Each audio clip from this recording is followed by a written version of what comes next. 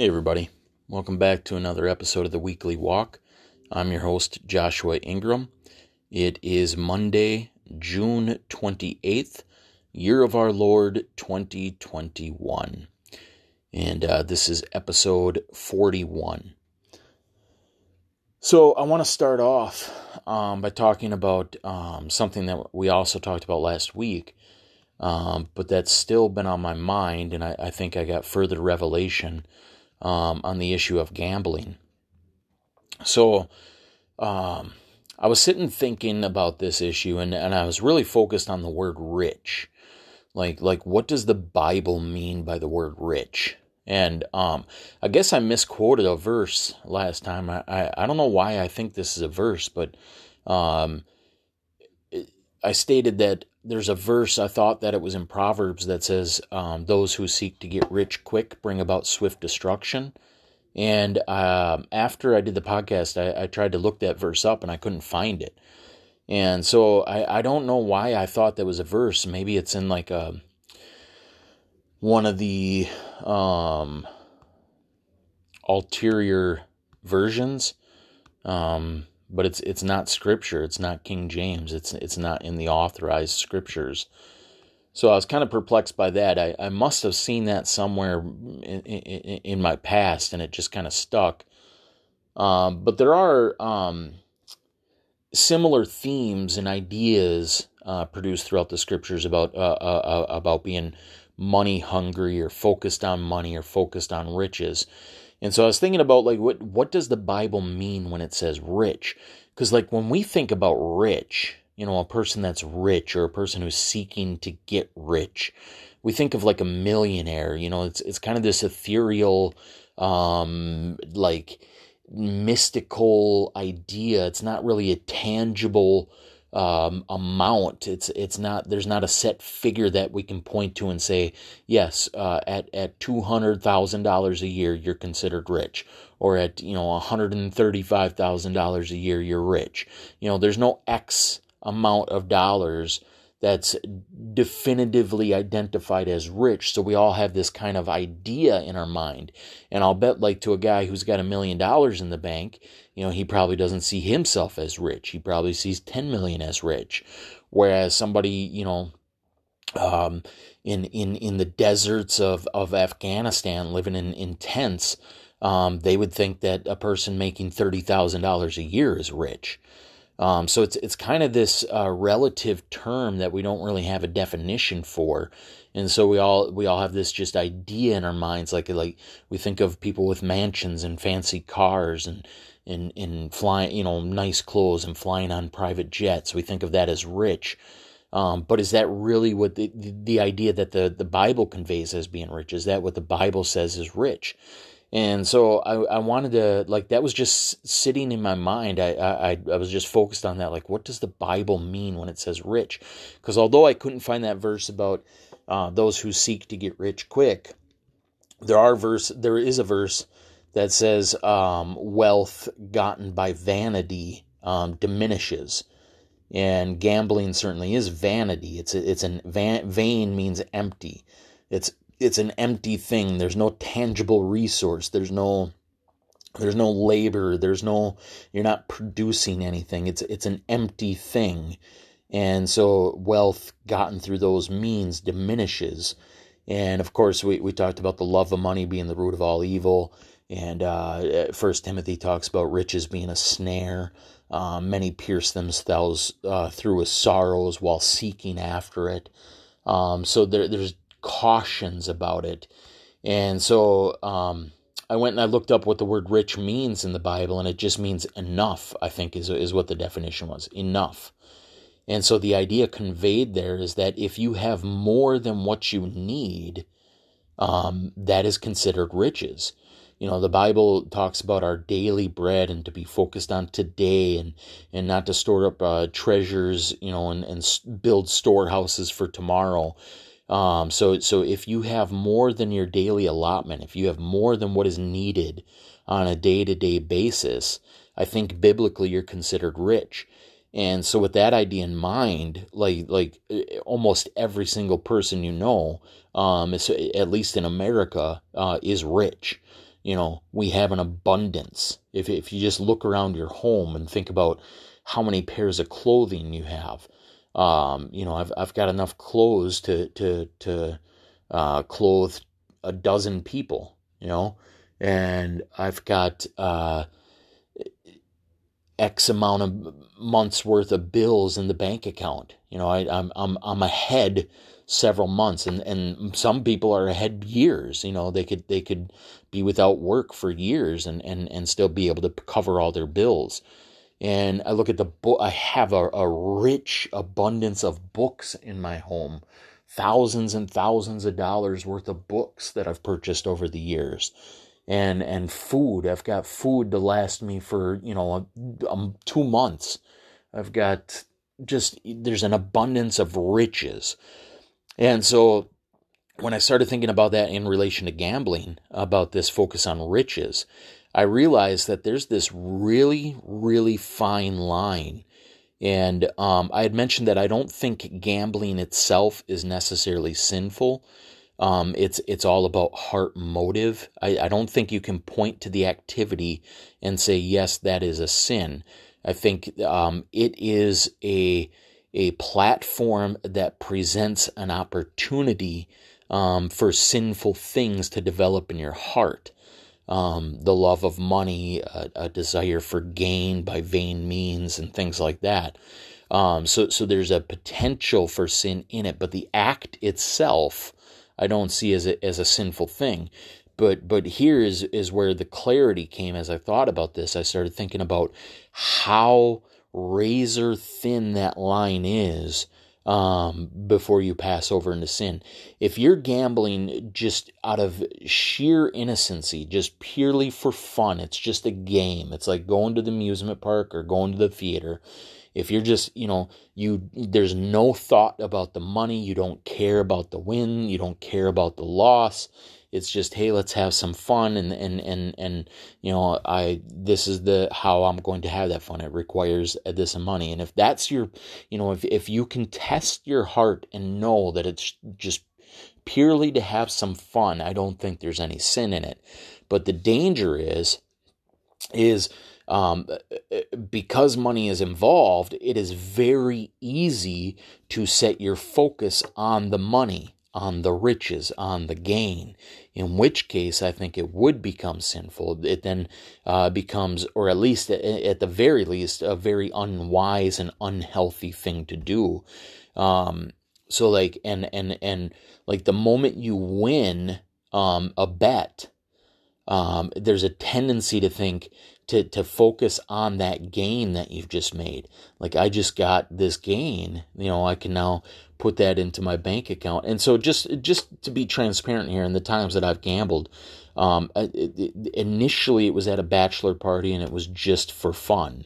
And so I thought there was innocency there. And I thought, well, anytime, if I decide to go to the casino, it's an innocent act. I can just do it for fun. But then I realized, if I ever won anything, I started thinking about my bank account. I started thinking, man, I can put that into savings. And, I started my mindset went to, hey, I want to get my savings to a certain amount. I the way I do my savings, I have several different small savings accounts that I dedicate to certain, particular things. And so I started thinking, man, if I can get this one to where I want it, and then I can focus on this other one and get it to where I want it. And so in my head, I was justifying myself, I'm not caring about money. It's just, it would be like, if I could win, I can get this little excess comfort. I can get this security for the future. And I was blinded to the fact that is riches. My focus then became riches, because in my mind, I'm thinking riches is this millionaire status, this X amount of dollars. And I wasn't realizing that any attempt at enough, at having gain, at having more than what you need, is riches, and that's where my focus was. And so I saw how dangerous that is, to how easy it is to slip from what is fun And what I would say is innocent and without sin. If it's just a game, it's no different than, I think, going to the circus and paying $1 to throw darts at the balloons, or throwing rings at the vases, or playing a claw machine or anything. It's a very similar thing. It's just, if you're doing it just for fun, there's no real focus on gain, on monetary security, or an abundance of money, then it's an innocent thing. But the moment you start thinking about increase, the moment you start thinking about having more than enough, then you've crossed into that riches. And then, like I say, the proverb says that riches or wealth gained by vanity will soon be diminished. It's at the very least a foolish endeavor, and it can ensnare your heart, where then, like, instead of just trusting in the Lord for the future and just trusting what the Lord provides on a day-to-day basis, you start trusting in a bank account. You start looking, to secure yourself financially. So there's a real danger there.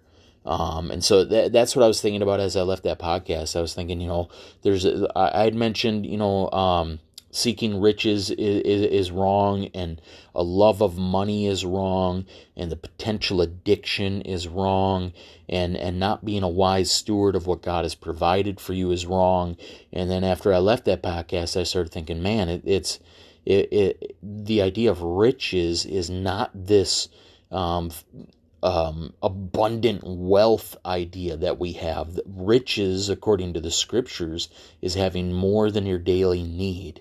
And so if that's our attempt, is to gain more than our daily need, then we're focused on riches. Our heart is set on riches.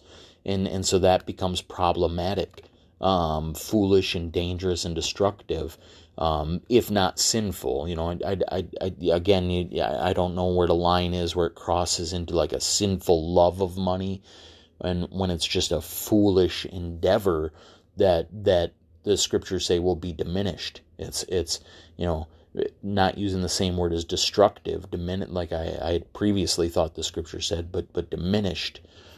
So it's probably not a wise thing, it's to do. Like I would say, like, if your buddy's having a bachelor party, or you're having a poker game at home with your friends, and you can test your heart and know that there is no thought of gain or riches, you're just doing it for fun.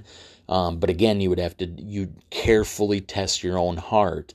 I don't see any sin in that, but the moment it crosses over into something being about money, it becomes a dangerous thing. And so it's just a real dangerous ground to walk on. There's a lot of Christians who think they can have a drink or two, and I would put this in the same category. I think drinking is a sin. I think I can show in the scriptures that we're supposed to avoid fermented alcohol, fermented wine. We're not even supposed to look at it, let alone drink it. So I think I could show that in the scriptures. But for those who aren't persuaded of that and think, oh, it's okay to have a drink or two, I think that's the same boat. If there is no sin in having a drink or two, if there's no sin in alcohol in itself, just like I'm saying there's no sin in gambling itself, it's a dangerous ground where you can very, very easily and even unaware step into sin, because drunkenness is most definitely a sin. And even those who think that they can drink see that and recognize that. And so, like, with today's alcohol content, being, at the minimum like a 3.5 or whatever in a gas station beer, up to like, 50% or whatever in some shots, you're like, where's that line of drunkenness? Where do you cross the line from just having a drink into becoming drunk? Like, because drunk is, again, a term that's not clearly defined in numerical form. It doesn't say X amount of drinks or X amount of blood alcohol content is drunk. Not according to the Bible standards. It's just a term that's used for intoxication, a vague, there's no numerical standard in the same way that riches don't have an X amount of numerical standard. It's this dangerous ground where you don't know when you've crossed over the line, where you don't know where you've proceeded too far. And so in that case, I would say and I'm speaking to myself here too, because, like I say, I've gone to casinos, I've done gambling before. So it's like, so I'm speaking to myself when I say this, but if you're going to walk on that dangerous ground, isn't that foolish? Isn't even if it's not a sinful thing, doesn't wisdom say, hey, this is ground where sin is present, and at any step you can step off the path of wisdom into sin, and it's dark and it's blurry and you can't really tell where that step is. So isn't it foolish to even take any steps onto that path?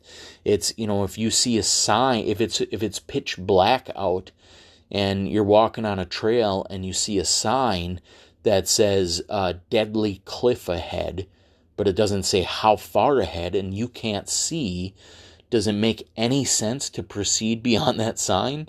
Doesn't wisdom say, hey, I'm not even going to take one step in that direction because I can't see and I don't know the exact distance where that cliff is. And so it is with riches. And I guess for those who try to justify drinking, it would be with alcohol. Again, I would say that alcohol is a sin, and I think I can show that in the scriptures. But I have brothers and sisters that would disagree with me. But it's like in either case, there's a sign there that says danger, sin ahead. So like, why do we even walk that way? Why even take any steps towards it?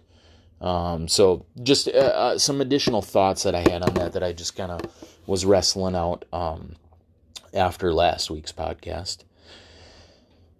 So another thing that I've been thinking about kind of loosely, not really seriously, although I did start to do a little research on it through YouTube, just watching a few videos, and it's something I've thought about quite a bit in the past, is the theological idea of cessationism versus continuationism. And if you're not familiar with those terms, what it is that there's a group of pastors, teachers, theologians that would say that the miracle gifts, specifically when I'm talking about this, I'm thinking about four particular things: two administration gifts and two miracle gifts. I'm thinking about the position of apostleship, calling yourself an apostle; the position of prophet, calling yourself a prophet. And then the miracles of healing and the miracles of tongues. So that's what I'm thinking about. There might be a few others mixed in with this, but a cessationist is a person who says those gifts ceased in the first century. After we received the Bible, after we had the full canon of the scriptures, so after the apostles had written their letters and given us the scriptures, those gifts were no longer necessary, and so they ceased, and they no longer exist. A continuationist is just the opposite of that. The continuation says, no, those gifts never ceased. Those gifts are still in operation today. There's still the gifts of healing and of tongues, and there's prophets and there's apostles. So when I think about that idea, especially in relation to those four issues, I lean way more towards the cessationist side than I do the continuationist side. Like if it's a plumb line, cessationism on one side, continuationism on the other, I'm 80% or more towards the cessationism. The only thing that prevents me from going full cessation is that I don't want to limit God. I'm not going to say that God doesn't perform miraculous healings. And I think maybe like cessationists wouldn't make that argument either. They would just say there's no appointed person that has the gift of healing. God can still do supernatural healings, and there's no person that has the gift of tongues. although God could still perform a miracle of tongues if he desired. So if that's the case, if that's how we're going to define cessationism, then I would be in that camp. And here's why, especially in relation to these 4 points. With the apostles, there's people out there that refer to themselves as apostle. And there's certain churches where they say this is, instead of having a pastor or a bishop, they refer to him or her as apostle. And the scriptures state that the apostles formed the foundation of the church, along with Jesus being the chief cornerstone. I can't remember where that verse is. Maybe like Ephesians, like 2 or 3 or something like that, I think. But basically, the apostles' purpose was to lay the foundation of the church. The church is now laid. The church exists. The church body has been produced. It's the foundation is here. So there's no longer a need for the apostles. So that would be my first point. The second point would be, and this is probably even more convincing, is that an apostle was clearly identified in the scriptures as somebody who had physically seen Jesus with their own eyes. They had to have been present during his earthly ministry. When Judas betrayed Jesus and then hung himself, there was an open position, so to speak, as the 12th apostle. And in the book of Acts, it describes how the other apostles went about trying to determine who would take Judas's place. And their requirement for apostleship was somebody that had been with Jesus from the beginning of the ministry. It had to be somebody that had seen Jesus, that had been present with him. That was the requirement of an apostle. Even Paul, who was converted later on and became an apostle, had a one-on-one encounter with Jesus. He had seen Jesus, had learned from Jesus. So that was the qualification of an apostle. That and the fact that the foundation of the church has been laid disqualifies anybody from being an apostle nowadays. The foundation is laid, so that gift is no longer needed. And secondarily, there is nobody alive today who has seen Jesus face to face in the flesh. It has not occurred. So for a person to call themselves an apostle is arrogant. It's presumptuous. It's interesting that people always give themselves high-ranking titles. You know, nobody ever says, "Oh, I was called to be this lowest of the low, this unseen prayer warrior." It's always, "Oh, look at me, I'm an apostle. I'm a high-ranking bishop, and I'm a high-ranking prophet or prophetess." You know, they give themselves these big titles. But they're liars. The ministry of apostleship does not exist. So in that case, I would say that I'm 100% a cessationist. As far as a prophet goes, again, this is one of those words where it would be hard to define, because I think a prophet is just somebody who speaks the word of God.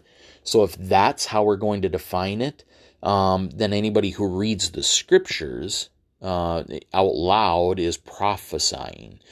So a pastor who reads the scriptures.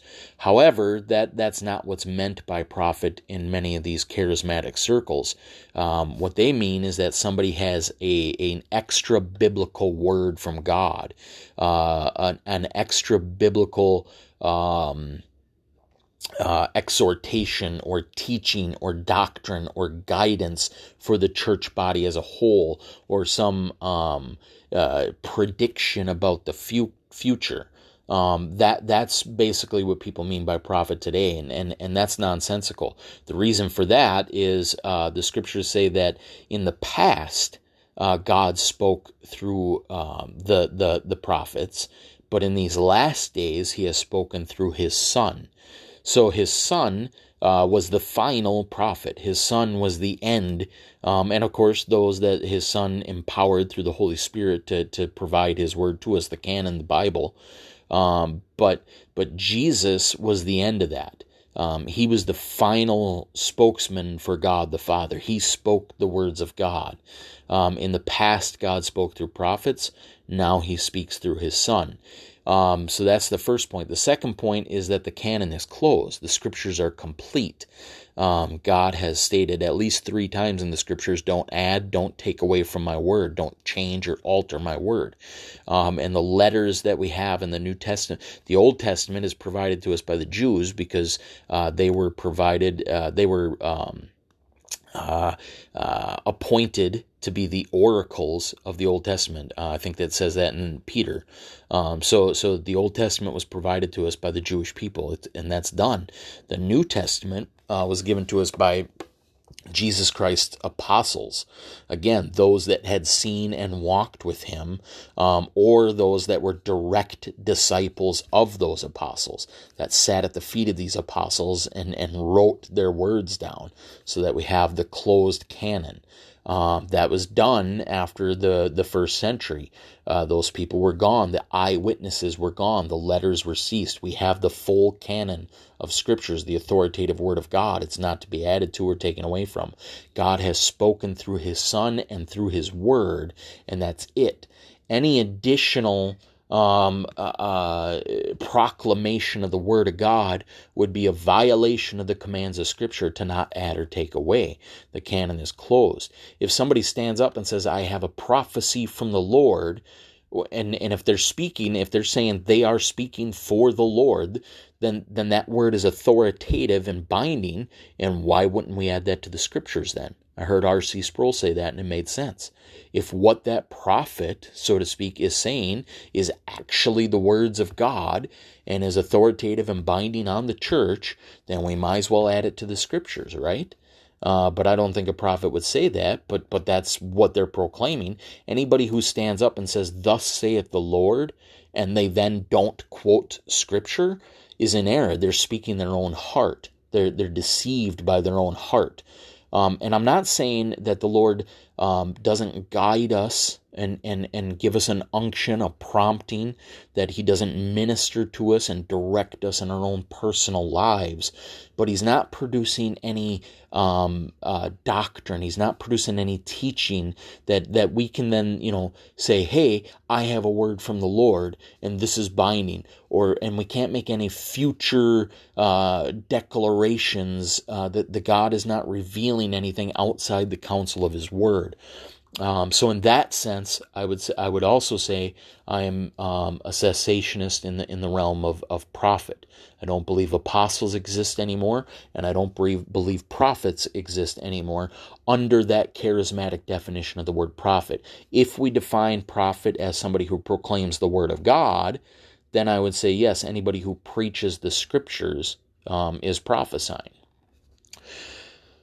As far as healings go, this is where I would deviate a little away from cessationism, where I wouldn't be 100% cessationist, where I would start to go more towards the middle of that line, but I would still lean heavily on cessationism, because I don't believe that anybody is out there with a big public ministry of healing.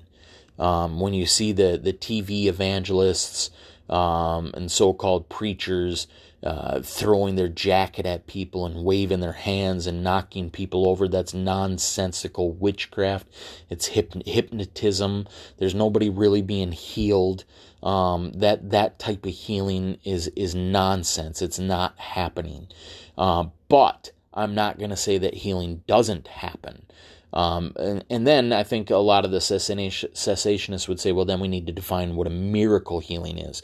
Because they would say, like, if we pray for a person to receive healing from cancer and they go to the doctor and that cancer's gone, I don't think they would define that as a miracle.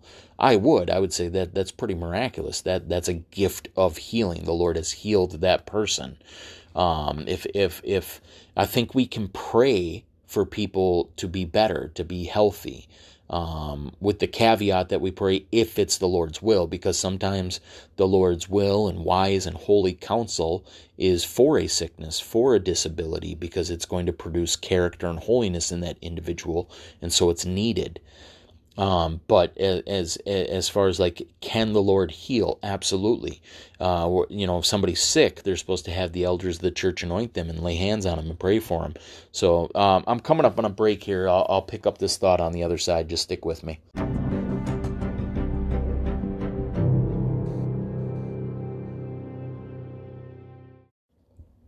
Hey, welcome back to the Weekly Walk. I'm your host, Joshua Ingram. We've been talking about the issue of cessationism versus continuationism, specifically in the realm of healing. And I was explaining that I do believe that the Lord can and does heal.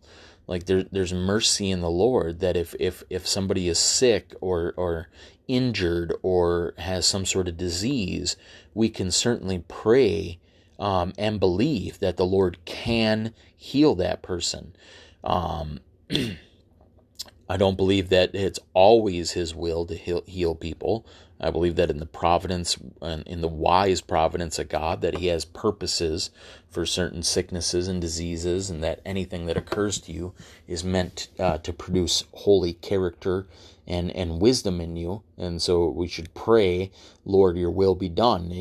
I think, is it Joni Eareckson Tada? That's the quadriplegic. I think that's who it is. She says that she wouldn't want anything else, because this disability from I believe a diving accident in a pool has drawn her closer to the Lord. So she has learned to love her disability, and the Lord can use that. The Lord can use cancer. The Lord can use illnesses and injuries and disabilities to produce holy character in us, to produce patience and long suffering, and to draw us nearer to Him, to cause us to enter into the prayer closet more, to be more dependent upon Him. So there are good things that disease and disabilities and injuries can produce. But I do believe that we can also pray for healing, and that the Lord will sometimes heal if that's His will. So I don't believe that healing has ceased. I believe that healing can and more than likely does occur. I can't say that I've ever experienced it, but I've heard testimonies of people who have experienced that, and I have no reason to doubt them. But I do think that if we're going to look at healing as a position, as a role that somebody has the gift of healing, like Peter did, where he could lay hands on people and heal them, or even his shadow would heal people, or his clothing, would heal people. I would say that he had the gift of healing. He was appointed as a healer. I don't think that exists today. I've never seen it. The ones that we see are frauds, the ones on TV and the pretenders. Todd White is known for going out and supposedly healing people's back by stretching out one leg that's supposedly shorter than the other, but that's an illusion. It's trickery. It's where the phrase "pulling your leg" came from. I'm just doing a trick. So it's deceptive. It's wicked. It's an illusion. There's psychosomatic hypnotism that's done where if you lay hands on a person's back and say, "Do you feel that tingling?" Their brain, like, you can do that to yourself. Put your hand on your arm and say, "Do you feel that tingling?" And if you focus long enough, you'll convince yourself that you feel a tingling. And so we're allowing ourselves to be influenced by thought, and it's all just an illusion. We trick ourselves through hypnotism and the power of suggestion. So that's what you see on TV. It's deception, it's manipulation, it's hypnotization, it's witchcraft, it's wicked. It's not real. So that's where I would lean on the issue of healing. As far as as tongues go, I don't believe that what is done in the charismatic churches and is called tongues is actually what the Bible is referring to as tongues. If you were to go into a charismatic church and you hear people speaking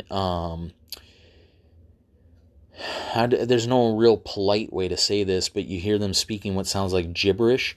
A lot of times you'll hear it sounds like, that kind of stuff. That is a nonsensical gibberish. That's not tongues. When the Bible speaks of tongues, I believe it's referring to actual languages. The word tongues just means languages. It's referring to real, identifiable languages. And the reason I believe that is in the book of Acts at the day of Pentecost, when Peter spoke in tongues, it says, it specifically lists like 8, 9, 10, whatever it is, different languages, human, geographical, cultural languages that people spoke, and people heard it in their own language. So if the biblical gift of tongues was done in your presence, you ought to hear it in your natural language. You ought to hear English, if you speak English. And when I hear those charismatics, I don't hear English. I hear what's considered, what I would say is gibberish. It's nonsensical. And so I would say that is not the gift of tongues. Secondarily, Paul gave us specific instructions in 1 Corinthians 14 that we are not to speak tongues in church. He says that if you do, non-believers and young believers will walk in and think you're lunatics. Hearing everybody speaking in different languages, they'll think it's insane. It says that they'll think you're barbarians. And so Paul warns, don't do this in the church. He says, keep it to yourself, basically. So if a person does believe that charismatic, I don't know what a polite way to say that is. People probably get offended at the word gibberish.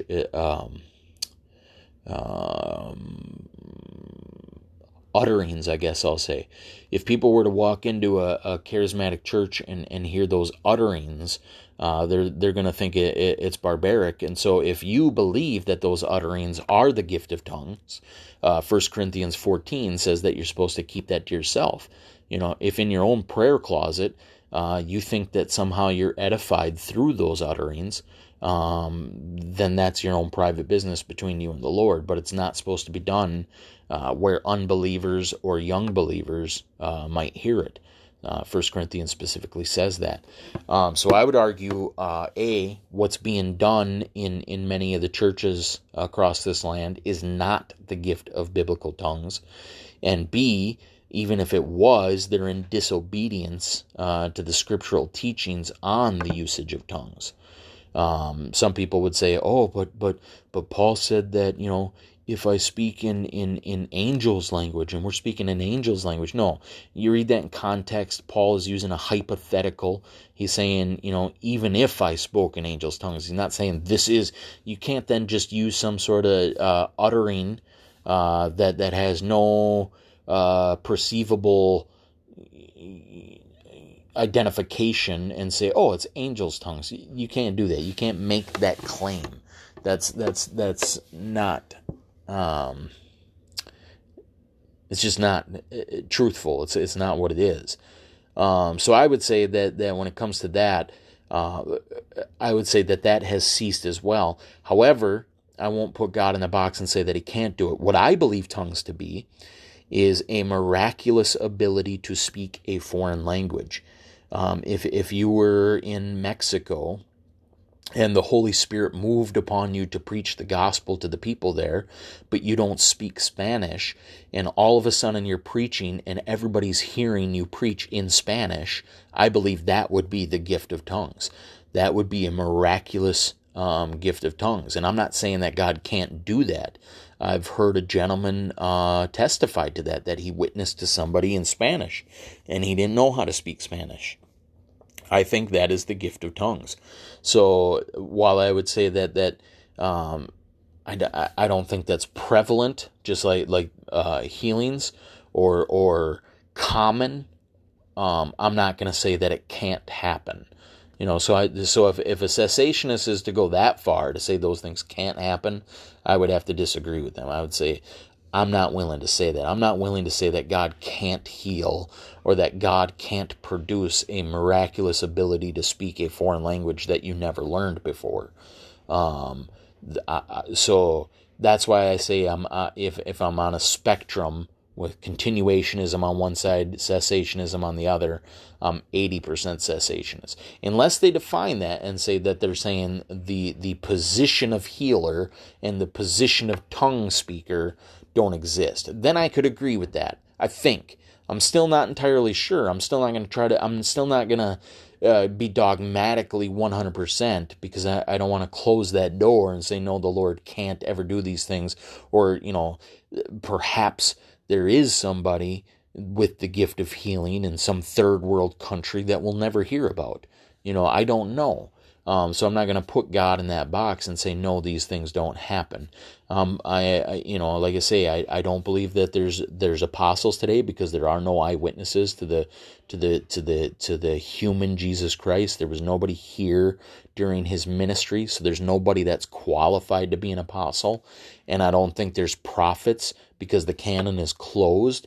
God has spoken in these last days through his Son, and that is finished. We have the Word of God, and it's complete and total.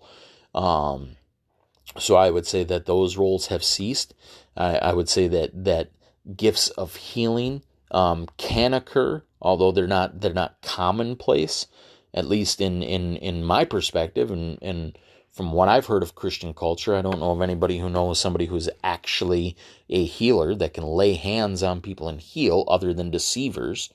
And tongues, like I say, I think tongues is just a miraculous ability to speak a foreign language, and I haven't seen that either, although I'm not willing to say it can't happen. So, in regards to cessationism versus continuationism, that's kind of where I land on this issue. It's still a work in progress, though. Like I say, I'm not really dogmatic on it. I would take a dogmatic stance on the apostleship because I believe that's very clear. So I would say, no, there are no apostles. But it's still something I'll probably think about often in my Christian walk. But anyways, the third and last thing that I wanted to talk about here today was just something I've been pondering here the last 2 days. And not really deeply, just kind of out of curiosity. Just something I've been thinking about peripherally, just on the surface level of my thoughts, not really going in too deep. But I think it's in Psalm 89, or Psalm something, might be 89. There's a scripture that said, where God is talking, and he says, I have said, ye are gods. And he's talking to the people, the Jewish people, ye are gods. And Jesus quoted that in John chapter 10, when the Jews accused him of blasphemy for saying that he was the Son of God. Basically Jesus was saying, like, why do you call that blasphemy when your own scriptures say that ye are gods? And so it's a curious thing, like, what is meant by that ye are gods? Because we know, there's several aspects to this. One, I think Mormons would probably use this verse to try to justify their doctrine that men can become gods. The Mormon church believes that if you're a good Mormon and you do all the right things, that you'll become a god, that God the Father was previously just a man who did all the right things and attained godhood. Same with Jesus, that he's a lesser God than the creator God because he did the right things and attained godhood. So I think they could point to this and say, see, it says ye are gods, and that's what we're becoming. I also think that the health and wealth prosperity preachers try to hold to this doctrine that we are little gods, that because we're created in his image, we have the godhood in us, we have the deity in us. We can speak things into existence and all that nonsense. We can name it and claim it. So this might be a verse that they cling to as well. But those things are heresies. What they're proclaiming is a heresy. And forgive me if I'm messing up on the Mormon ideology there. Going off of memory, I'm not 100% sure that that's what they believe, but from my understanding and from my study, that is accurate. But so that verse, I was thinking, like, if I were to run into somebody and they would try to use that, how would I defend that? Because it says clearly there, it's God talking, God saying to the Jews, "Ye are gods." So what is meant by that? The word God there actually is Elohim, which is the name of God the Father, God the Son, God the Holy Spirit, the Trinity. It can be translated as angel, or I think messenger, or it conveys like a position of power and authority, I think. So we could say, well, it's just saying that the Jews have a position of power. They have a position of authority. That made me think of how God gave us dominion over the earth, which is kind of a godhood position. And we have a position of power and authority over the earth and over the rest of the creatures. What it does not mean, and we can say this definitively, is that we are creator God. There is one God. The Lord our God is one. There is just one creator, one supreme being, one almighty, one authority. So that verse does not say that we can become like him or we are like him. He is above us. We are creation. We are worms compared to him. He is the authority. So when it says ye are gods, it is not saying you are creator or you are the authority or you are the almighty. It is not saying that. So what is it saying? And I think, like, my initial instinct is to say that it's talking about how, like I was saying with it, because we have dominion, because we have a position of authority over the earth and over creation, and because we're his children. We have an idea. We know him. As the born again people of God, we are his. We do not possess deity. We are not deity. The Holy Spirit dwells in us, but the Holy Spirit is not us. So there's a distinction that needs to be made there. It's just a perplexing verse that's had me kind of just pondering a little bit throughout the week here, or at least the last few days. Like what is meant by ye are gods? And I think as of right now, I kind of stand on the idea that it just means we have that dominion over the earth. We have that position of power and authority over the rest of the creation. So I think that's where I would stand. Because, like I say, we know if we were to define God, what does God mean? Creator, authority, master, ruler, sovereign, all powerful, all seeing, all knowing. We are not those things. He has the ability to create out of nothing. We do not have that. We are not deity. So when it says ye are gods, it is not saying we are deity.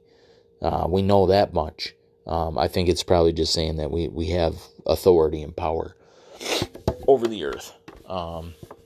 But anyways, I'm going to wrap it up here. That's been my thoughts throughout the week. And as always, I really appreciate you guys listening.